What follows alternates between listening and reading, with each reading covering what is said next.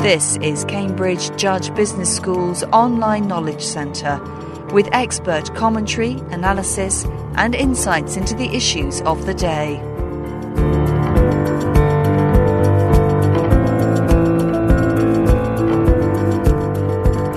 Innovation is the challenge for companies worldwide, and in the present economic climate, it's a huge test as traditionally large R&D budgets and highly structured innovation processes are being squeezed. Jugaad Innovation, Think Frugal, Be Flexible, Generate Breakthrough Growth, is the title of a book co-authored by Professor Jaideep Prabhu. It argues that the West must look to places like India, Brazil and China for a new and flexible approach to innovation. There's an outline too of the 6 principles of Jugaad Innovation. Seek opportunity in adversity, do more with less, think and act flexibly, include the margin, and follow your heart. Professor Prabhu explains the precise meaning of the word Jugaad. Jugaad Innovation is perhaps the dominant approach to innovation in India.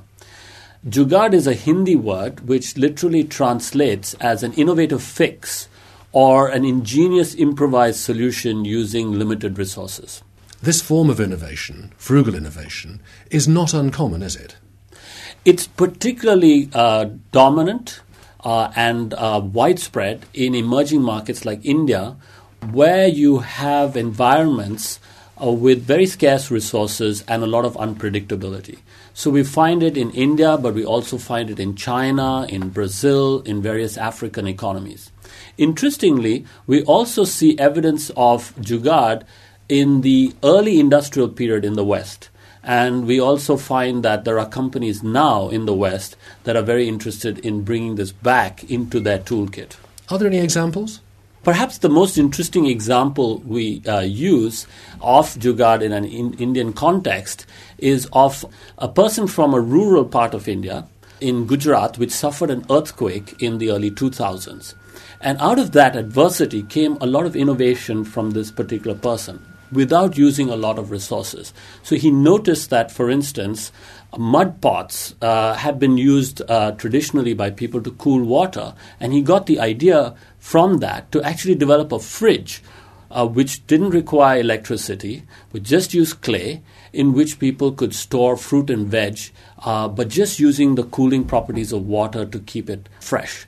So that's a classic example of Jugaad and a Jugaad innovation, using limited resources that are in your environment against a very adverse situation to come up with a novel solution that people can use. How can you persuade the West or Western countries, Western-based companies, to take on Jugaad innovation, frugal innovation, because it's against their very nature? Indeed, Jugaad innovation seems to be in sort of a diametric sort of opposition to the dominant structured approach to innovation that we see in the West. Big R&D budgets, planned approaches to innovation, and innovation done in a somewhat insular way by people whose job is to innovate. Whereas Jugaad is frugal, it's flexible, and it's quite democratic.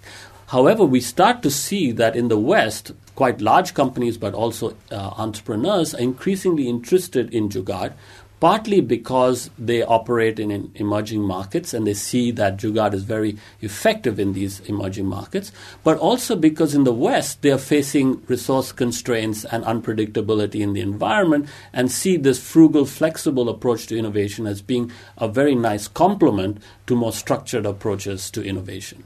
In the book, you and your colleagues look at a number of companies that are already using or practicing Jugaad innovation. Yeah. Perhaps the best example of a Western corporation that's using Jugaad and integrating it with its long-established structured approach to innovation is GE, in particular GE Healthcare. And, in the book, what we've tried to do is to identify the underlying principles of Jugaad, the practices of Jugaad that innovators and entrepreneurs in emerging markets use. And we've identified 6 of them, such as, find opportunity in adversity, do more with less, keep it simple, think and act flexibly. And we find that GE and GE Healthcare in particular has been applying each of these principles in different ways within its operations in emerging markets like India, but also increasingly back in the West, in the US and Western Europe. There's one principle that you've forgotten there, and that is a point that you make, and it is follow your heart. We find that that's a very important principle, and it's what motivates Jugaad entrepreneurs. And again, this is not a principle that's exclusive to innovators or entrepreneurs in emerging markets. We have Western exemplars of that. And what we mean by follow the heart is really it's about passion and commitment, but it's also in a sense about intuition and going with your gut instincts based on experience as opposed to doing analysis and in that process becoming somewhat paralyzed. So it's about quick response based on experience, and it's about commitment and passion. And a classic example of a Western exemplar of that is Steve Jobs, who did precisely that in his remarkable career in Apple and elsewhere, and was a big advocate of following your heart.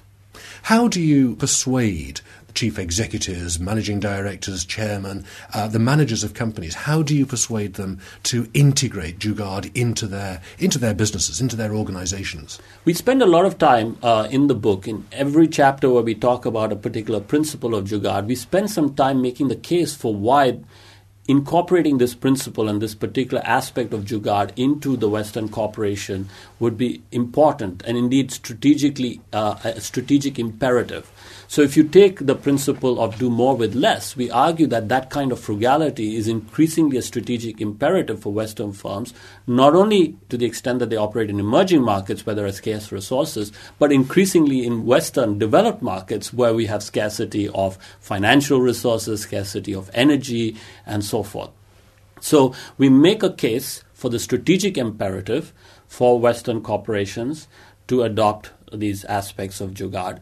And then we give examples of specific Western corporations that are actually at the forefront of doing that and have benefited from it. I gave you the example of GE as one company that has done that systematically.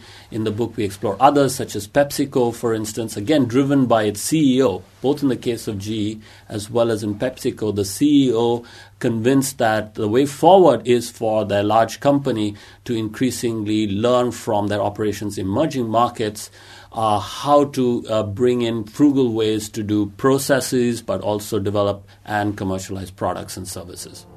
Jaideep Prabhu, thank you for your time.